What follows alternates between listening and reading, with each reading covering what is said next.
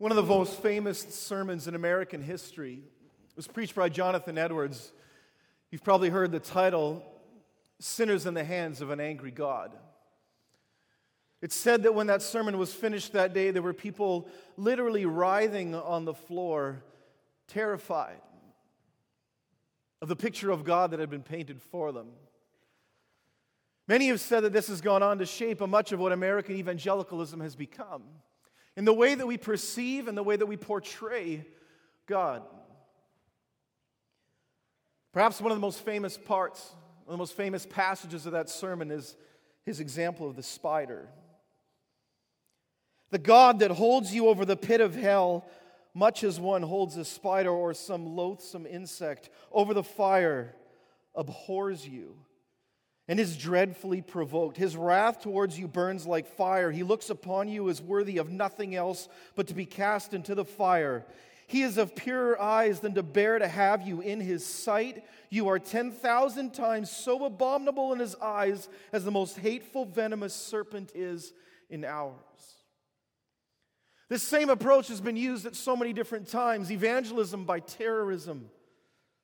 Conversion by coercion. A picture of God that we must be terrified of, and yet we see various places in Scripture where the picture of God is this, that there is a God who has wrath. There is a God who has this side. There's this God that is the lion, and yet he is at the same time the lamb. And while I hear this character of God and his hatred of sin,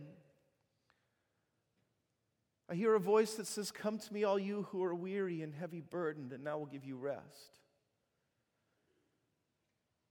There's this certain schizophrenic aspect to our theology. I feel the tug of war inside of me. I walk home on a sunny day and there's children playing out in the field, and I listen to their voices and I listen to them mixed with the voices and laughter of my children, and it sounds like a melody from heaven itself. And I imagine, how could God ever let one of these creatures be judged and end in a place of hell? I had a conversation a little while back with an artist in Minneapolis. He was an author, and I was listening to his depiction of his response to the fundamentalist upbringing that he had and his search that he was now in for God. And he said in this one line, he said to me in the middle of our conversation, he says, "Oh, I'm looking. I'm just not looking for a fight." And he was so used to a church that was so combative in its approach of how it portrayed the gospel. And it must have felt like him to one giant, constant, unwavering, wagging finger. How many of you haven't come to me and asked questions about, yeah, but what about that person on the other side of the world who's never hurt? Like, how can they even be held accountable? And how can there be a hell for people like that? It's a great question. I'm still wrestling with it. But then I watch the news. And I see a story of some radicalized individuals in ISIS, and they're throwing human bodies off of a building to their death below for a view that is different than theirs. And now all of a sudden inside of me, I want a hell. I want a hell for behavior like that. I want a hell for people like that. I visit a Holocaust museum and I want hell. I want hell for them. Because I hate it, and I hate the pain that it brings upon people. I hate it every time a young child dies way before its time. A serial pedophile takes advantage of a position over and over and over again, victimizing children that have been entrusted to him. And hell yeah, I want a hell. Don't you? And what do we do with all of this inside of us, going back and forth? It's hard to have this depiction of this God of love and this God of wrath all mixed together. And our faith often gets stuck in this strange place. I want to be a universalist. I really want to. But I I need to know that there's a hell. R.C. Sproul said it like this once: a God of love who has no wrath is no God. He's an idol of our own making, as much as if we carved him out of stone. We've been walking all semester through the book of Revelation, and now that we finished the 7 letters to the 7 churches, we get in this huge middle section of judgment. 2/3 of all the chapters in the book of Revelation are judgment. Chapters 6 through 20 is judgment. And we're trying to reconcile this Jesus that we saw riding in Jerusalem on a donkey, or the one who told Peter to put the sword away and healed the very man who had come and as part of a mob to take his life. And now his robe is dipped in blood and he rides on a war charger, and bowls of wrath are getting poured out. And judgment is coming, and we see beasts more fanciful than our imaginations could conjure up. And we're trying to figure out what to do with this almost Jekyll and Hyde picture of God that we see in Scripture. And sometimes it's explained away through this almost good cop, bad cop, cosmic battle taking place between the Heavenly Father and His Son, but that doesn't seem right either. I love God's judgment when I hate other people's sins. And in this in-between time, as we wait for it all to come, I came back to this passage again this week from 2 Peter. But do not forget this one thing, dear friends. The Lord, a day is like 1,000 years, and 1,000 years are like a day. The Lord is not slow in keeping His promise, as some understand slowness. Instead, He's patient with you, not wanting anyone to perish, but everyone to come to repentance. Peter depicts God here as if God Himself wishes He was a universalist, not wanting anyone to perish. How could God ever create something in His own image that He would love so dearly for the purpose of its own destruction? Some theologians, hardened and a little more cynical, have tried to explain that away or justify it at times, saying, well, if God wants to create something and it's just simply going to perish and that's for His own glory, then that's for His glory, and we'll deal with it. I have a hard time reconciling that with the God that I see in Scriptures, of the Jesus that's painted in the Gospels. I read a book by Brian Zahn this past week, Sinners in the Hands of a Loving God. And back and forth I go in some giant mental and heart-filled game of ping pong. In chapters 6 to 20 of Revelation, we see seals and trumpets and bowls and locusts and dragons and heavenly battles and creatures from the abyss. And we suddenly understand where Tolkien got all of his inspiration for his characters. And I wonder, though, if we've been misunderstanding judgment, too, for a long time. The way that our faith is told to us, even from an early age, I think often the character of God can be distorted. I pulled this children's Bible off a shelf last night in our room, our little rack of Bibles from which we grabbed to tell our kids stories. And I took a quick snapshot of this picture of Genesis chapter 3. It's that famous passage where Adam and Eve are being driven out of the Garden of Eden. And He drove them out. That's even the word that it says there.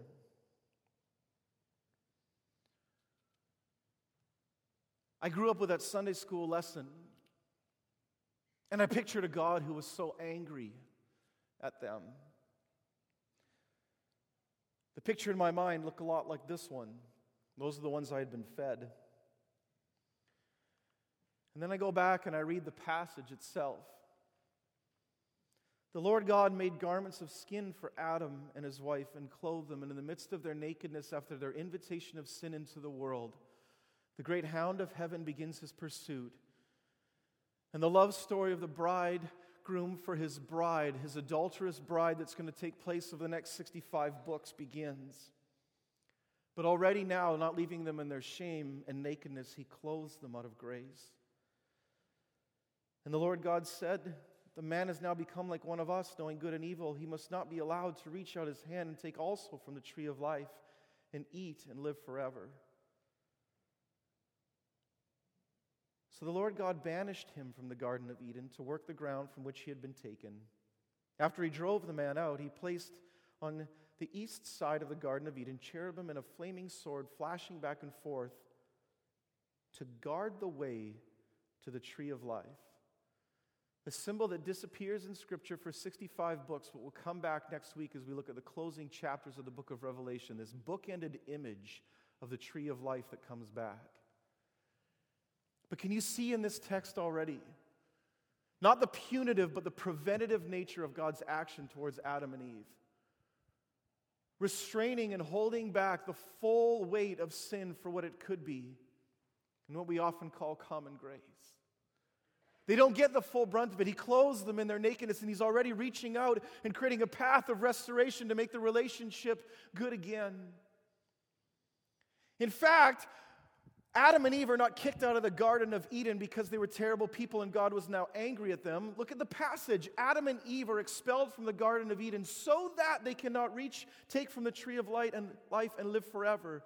The knowledge of good and evil and the tree of life, these two trees represent that which is not inherent to the human condition. They eat, they take it, it changes them.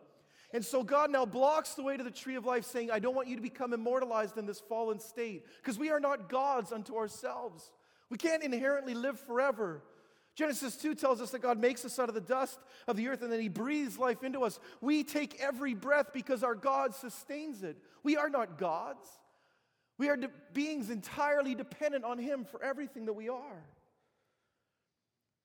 And so before God could allow us to reach and take from the tree of life, he blocks it until he can make it right again. And I see this first act of judgment in Scripture as so saturated already with grace. And every little bit of judgment that God seems to allow from there forward has embedded within it a form of invitation. As God rattles our cage and invites us back. As God allows the weight of sin that we've invited in to push on us just enough so that we can turn around and come back to him.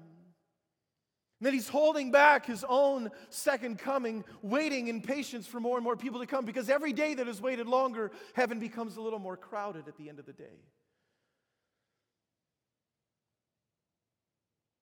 We don't serve a schizophrenic or confused God. We serve a God who continues to take upon himself the brunt of the weight of sin, holding it back, so that more and more and more of his children can come back to him. So when we come across judgment in the book of Revelation, we come across this middle section. So now we're going to actually try to tackle 14 chapters in about 6 minutes. After spending so much time on the 7 letters to the 7 churches, and I want to show you what's taking place here. There's this pouring out of the 7 seals, right? And then the 7 trumpets blow, and then there's the 7 bowls, if you've ever kind of read through this middle hard section of the book of Revelation. And when the seals are opened, we see judgment through the eyes of the church. When the trumpets are blown, we see judgment through the eyes of the world. And when the bowls are poured out, we see judgment actually through the eyes of God himself. And in this ancient literary device called recapitulation, basically what we're seeing is the same thing happening from 3 different perspectives. Much like Matthew, Mark, and Luke offer 3 different perspectives on the earthly ministry of Jesus in the Gospels, so too recapitulation allows us to sort of imagine a spiral staircase that you're going up, and from the next floor you look down and you can see it again, but then you go up. And unlike the Synoptic Gospels, which just offer 3 equivalent vantage points, recapitulation actually escalates as time goes on. So by the time the 7th seal is open, the first trumpet starts, and it's kind of ramping up and ramping up and ramping up. And so it's the same thing, but it's growing and it's escalating. You can see it in the fact that when the seals are open, 1/4 of all things are affected. And then when the trumpets are blown, 1/3 of all things. And that fraction happens again and again. In fact, 15 different times. And so there's an increasing amount. It's like God is coming at them and sort of rattling them a little bit louder and rattling them a little bit louder and trying to get our attention, because judgment is really a form of invitation and opportunity to come back to God. And even in the midst of when he allows this to happen in our lives, it's the same thing over and over and over again. C.S. Lewis once said it like this, that God whispers in our pleasures, speaks in our conscience, but shouts in our pain. And you can see that in the unfolding of judgment that takes place in Revelation 6-20, which is an explanation of history and theodicy. And why and how God can allow suffering at different times when His greatest goal is just simply to call us back. Now think about on a very personalized level the amount of struggle you feel in life. The things that you're wrestling through right now. Could it be that at times God's greatest goal from your life is simply different than yours? That if God knew that a certain amount of hardship would draw you closer to Him, would He be willing to allow that to happen if His greatest goal in bringing you in was being realized? So this spiral staircase is happening as Revelation 6-20 unfolds. And then we get to the apex, really, in part of chapter 16. And then what follows is a description of everything else that's going to happen as a result. But we get to this passage, this famous passage on where what so many people's end times theology are all built on. From Revelation 16:16, says, "Then they gathered the kings together to the place that in Hebrew is called Armageddon." So much talk about this word, so much lore all built around it. Armageddon. Just really quickly, in case some facts about this so we can see where this book and where this movement is headed. Fact number one, this is actually the only place in the Bible where this word is ever even used. It's supposed to be the culminating moment of all this battles. The seventh bowl is finally poured out. We've gone round and round and round the spiral staircase. Everything has escalated and now it's being poured out. There's no place in the whole Middle East that's actually even named Armageddon. So we're probably talking about something that is much more symbolic, like many other things in the book of Revelation, places and names and numbers. Armageddon is actually a transliteration from two Hebrew words, har, meaning mountain, and Megiddo, which sounds like the place of troops. Fact number 4 about Armageddon. There is a place 60 miles north of Jerusalem near Mount Carmel named Megiddo, but it is not actually a mountain, it is a plain. And it's a plain that's mentioned a couple different times in the Old Testament. And in fact, in 2 Kings 23 in particular, where Joash, the king of Judah, is fighting a battle against Necho, Pharaoh of Egypt. And the plains of Megiddo is a place of very famous battles because it was the only place through a valley you could enter in from the Mediterranean Sea into the land of Israel. So if you're going to march an army, and that's where you would go. And so very many epic and famous battles happen there. So it's a place of reference for Hebrew people that they can pull from their Old Testament story. And as this is escalating now, you sort of see this expectation that all the armies of the world, all these different armies of this world and the next are gathering for one final and cosmic battle of Armageddon. And the final judgment is finally going to be released as the seventh bowl is opened up. Then they gathered the kings together to the place that in Hebrew was called Armageddon. The seventh angel poured out his bowl into the air, and out of the temple came a loud voice from the throne saying, "It is done." Remember who's on the island of Patmos recording this vision? The Apostle John, now in his late years, who in his gospel talked about this logos, this word when he starts, the word. This same voice at the very beginning of time said, "Let there be light," and there was. This same voice who whispered its breath into man and brought forth life from the ground. The same voice that kept wooing his people back in story after story of the Old Testament. That speaks and delivers them out of slavery. That promises the Messiah. This same voice that keeps coming. Does John remember when he hears this last little line, "It is done"? Is it reminiscent of when he stood and watched his own Savior die on the cross and heard him breathing in his last voice, "It is finished"? This is the voice of his old friend, now not saying it is finished, but it is done. All the armies of this world and the next gather for one cosmic battle, and everybody expects Saving Private Ryan to meet Lord of the Rings, to meet the Matrix in one giant epic battle scene. And what ends up happening is the voice just speaks, and that's it. It's over. It's done. Our God is so powerful that in the midst of judgment, all he needs is a word, a single breath. In the same way that he created life, in the same way he can end it. It is done. And then the next chapters begin to explain the unraveling and the celebration of those who have lived under the torment and the cry of the martyrs who have been killed for their faith and the exploitation the world has experienced under kings and merchants and those who've taken all the valuables of the earth and used them for their own furthering, their own advancement, exploiting people and enslaving them along the way. And heaven starts rejoicing, and hymn after hymn starts breaking out as earth and heaven join together. It is done. But maybe there's a lingering question yet. Yeah, Aaron, but what about hell? What about hell itself? And the justice of God in the middle of all of this. You see, I think we've misunderstood judgment for a very long time.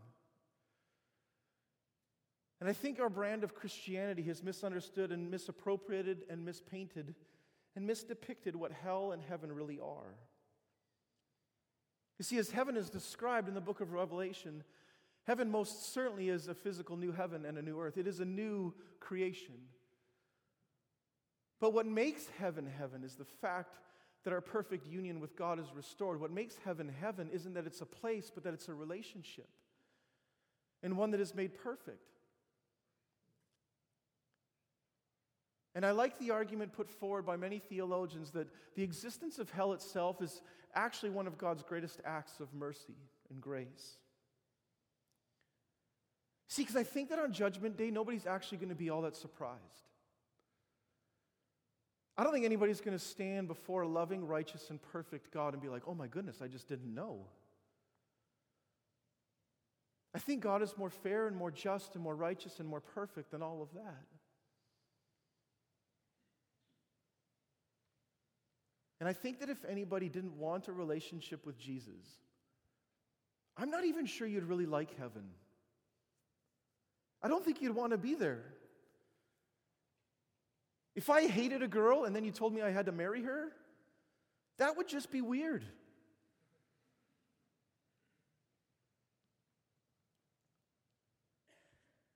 What if the great hound of heaven who has pursued everybody and wooed us back as the bride, for everyone who said yes, yes, I want that relationship with you, yes, I want the alleviation of my own sin, yes, I want to be with you, then that invitation comes and you receive it.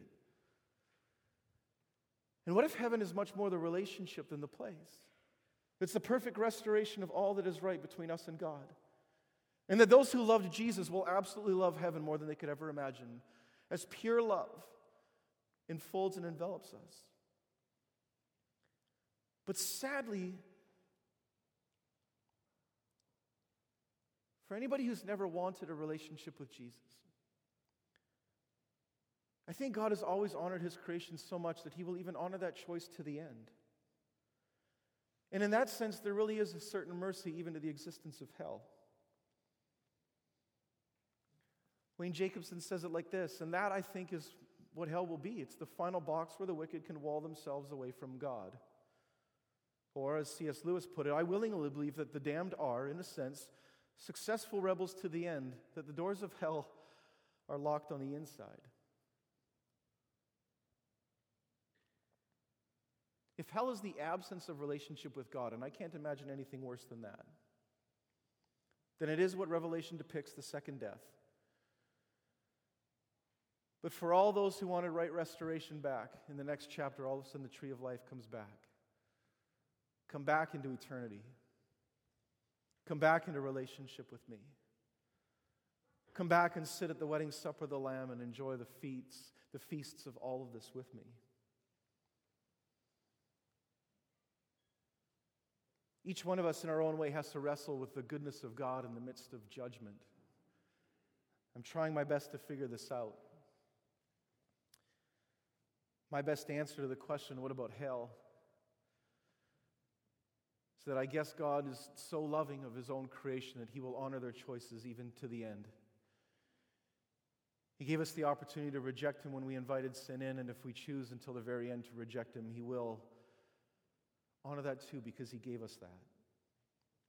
And at the end of the day, I guess that's what love really is. That freedom of invitation. And of choice, when I married my bride 18 and a half years ago, I didn't put a gun to her head and say, "Love me," and walk her down an aisle. She willingly came, believe it or not. Because that's what love is. And if I can do that as a faulty, failing human being this side of glory, our perfect God does this in such perfect ways. He is great and He is glorious. And now I still have questions because my theology doesn't make God have to fit inside of some box of only the things that my mind can comprehend. There's plenty of room for mystery, and I have many of them left. But maybe as you keep asking these questions and see this judgment of God, that there's actually a comfort in it, in the promise that He Himself will wipe away every tear. And that all pain and all suffering will end. That all wars will cease. And that we will be back with Him in a perfect place. His presence. We'll close with you in prayer, and then we're going to give you a few minutes actually to sit and finish off. The concert choir is going to sing Song of Triumph over us when I'm done praying, and you'll have that space, and I'll come back up and dismiss you when we're done. Will you please join me in prayer?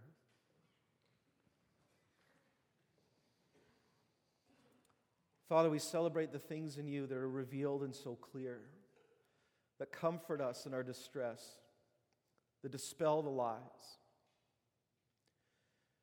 And Father, we praise You too for the things we can hardly begin to understand. Your goodness and Your justice, Your mercy, Your wrath, Your hatred of sin and how it's stolen so much from Your creation and from Your children, from our ability to be in right relationship with You, and how You have never failed in Your pursuit of making that right again. Father, with hearts overwhelmed with gratitude, we give You thanks that You have never stopped being the perfect bridegroom. Despite all of our adulterous ways, not just the ones in others that we hate, but the ones inside of ourselves too, that none of these have been enough to ever push You away.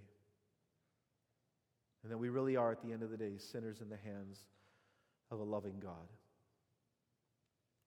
for which we give You thanks. Amen.